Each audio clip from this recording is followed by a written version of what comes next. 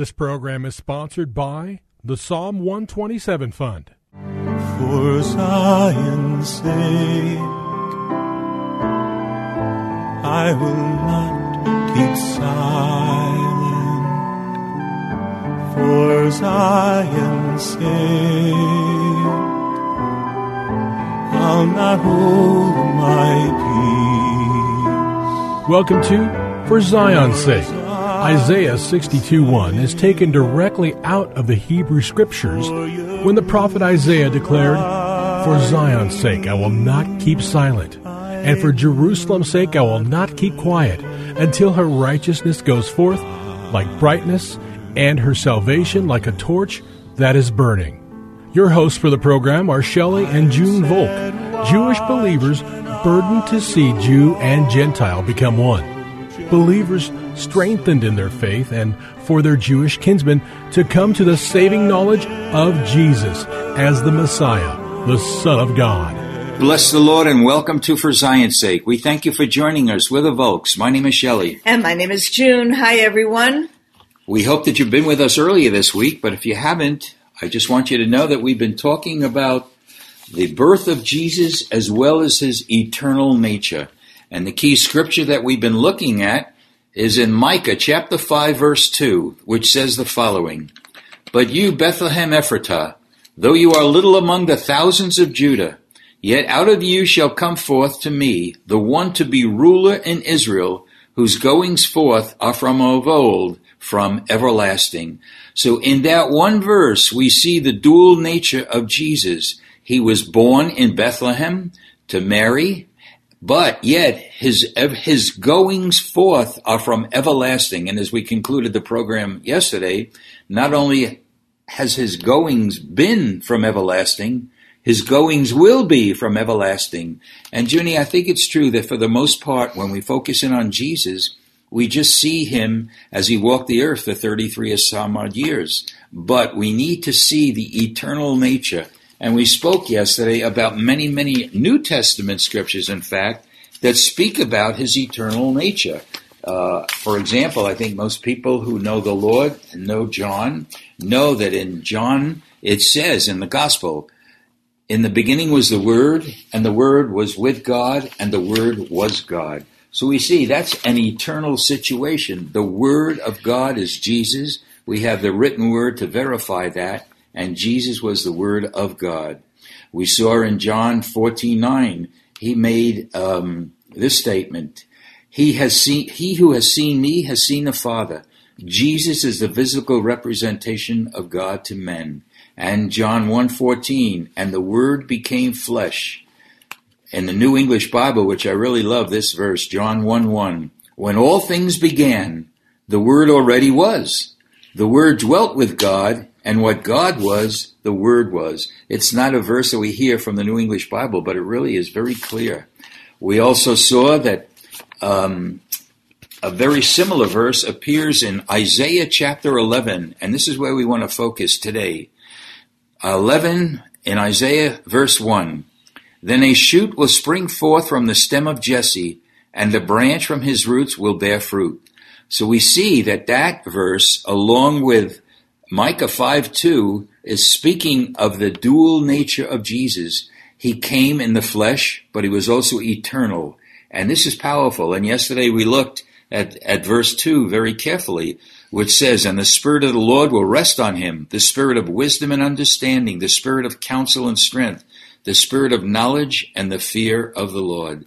This is the characteristic of the nature of Jesus. And it's interesting, we made this observation yesterday, Junie, that wherever the birth of Jesus is spoken of in the Hebrew Scriptures, specifically in Isaiah 11 and in Micah 2, the context of the Scriptures around those verses always speak of his eternal nature. So let's go on in Isaiah, Junie. Let's look at verses 3 to 9. All right, Isaiah chapter 11, verses 3 to 9. "And he will delight in the fear of the Lord, and he will not judge by what his eyes see, nor make a decision by what his ears hear. But with righteousness he will judge the poor, and decide with fairness for the afflicted of the earth. And he will strike the earth with the rod of his mouth, and with the breath of his lips he will slay the wicked. Also righteousness will be the belt around his loins, and faithfulness the belt about his waist.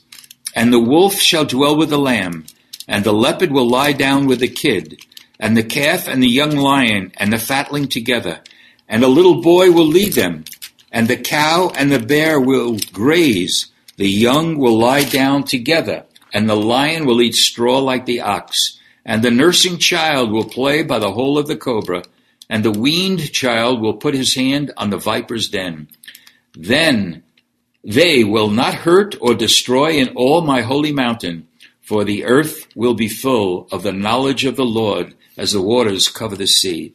Junie, I find it amazing that here a chapter starts with talking about a rod out of Jesse, speaking about the natural, actually it's a supernatural birth of Jesus, coming out of the womb of Mary and becoming God incarnate as a baby. And then, in the context of what we just read, it goes on and talks about the eternal glory of God, because so much of the verses from 3 to 9 have to deal with the millennial reign, again, which is yet to come.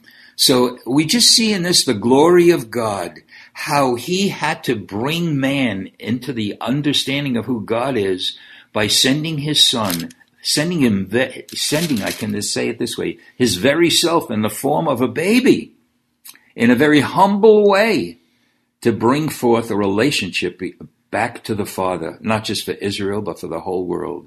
And we know that on the cross that Jesus died on, right over his head was said, Jesus, King of the Jews. So he has always been, always will be the King of the Jews. But God saw the eternal nature for all humanity, because he's coming back as King of Kings and Lord of Lords as well. And to really understand the heart of God in this, Shelley, is he gave to Israel the law on Mount Sinai.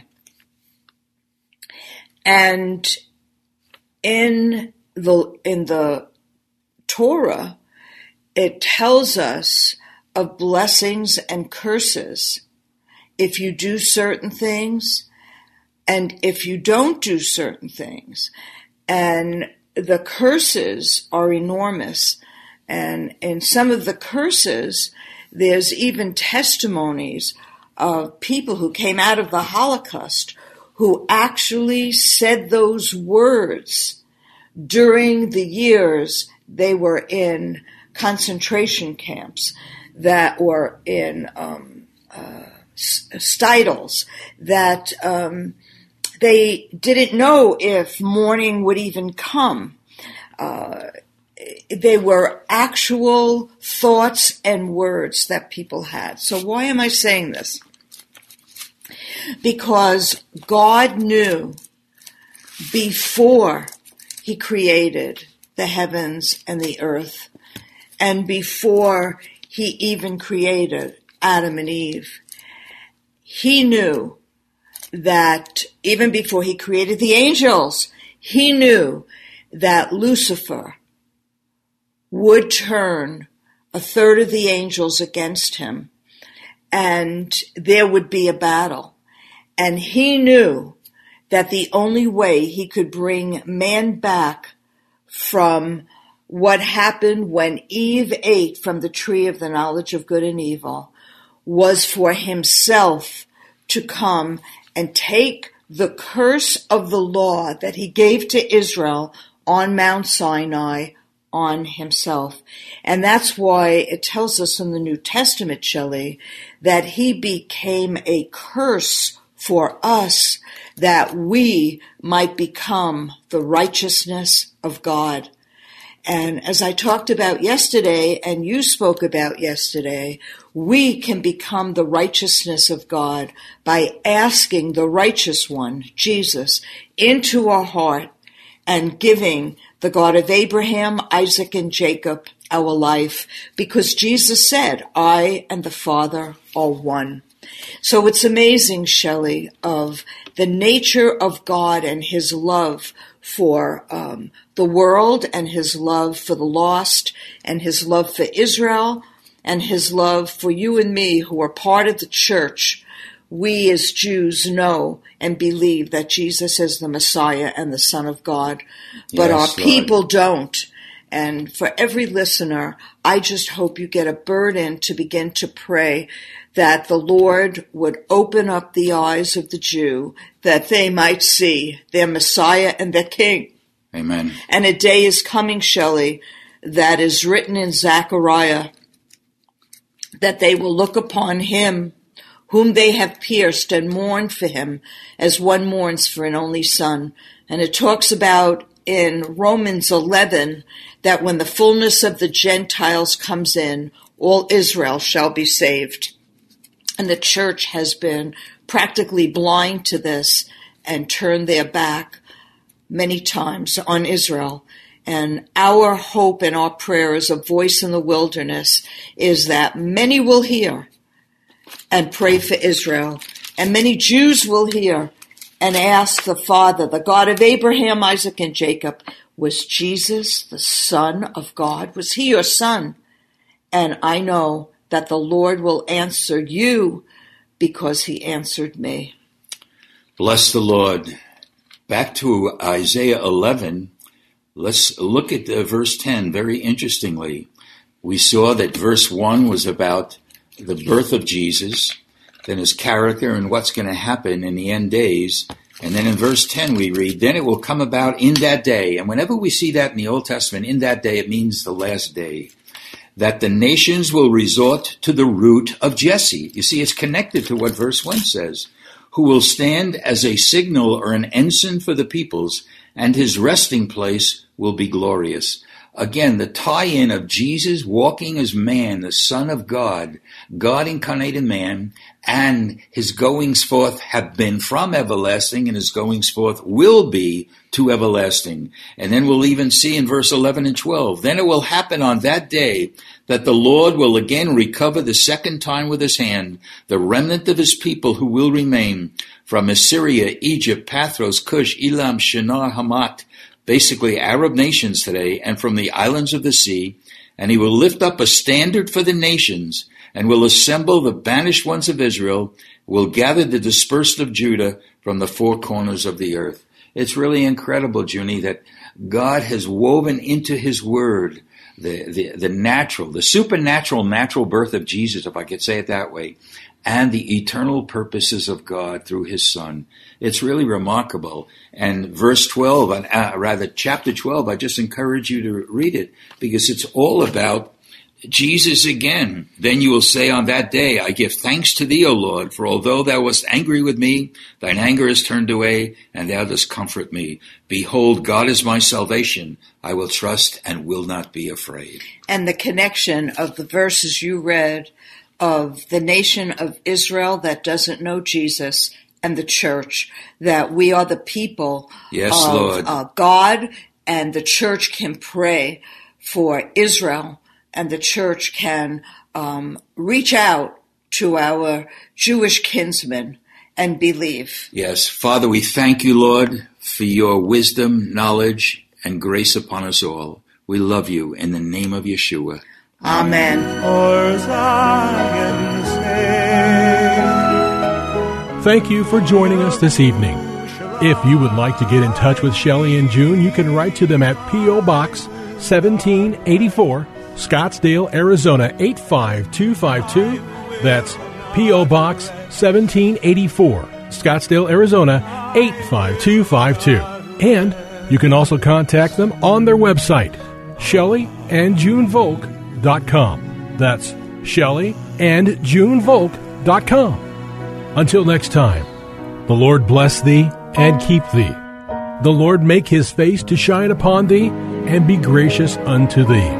The Lord lift up his countenance upon thee and give thee peace. This program was sponsored by the Psalm 127 Fund.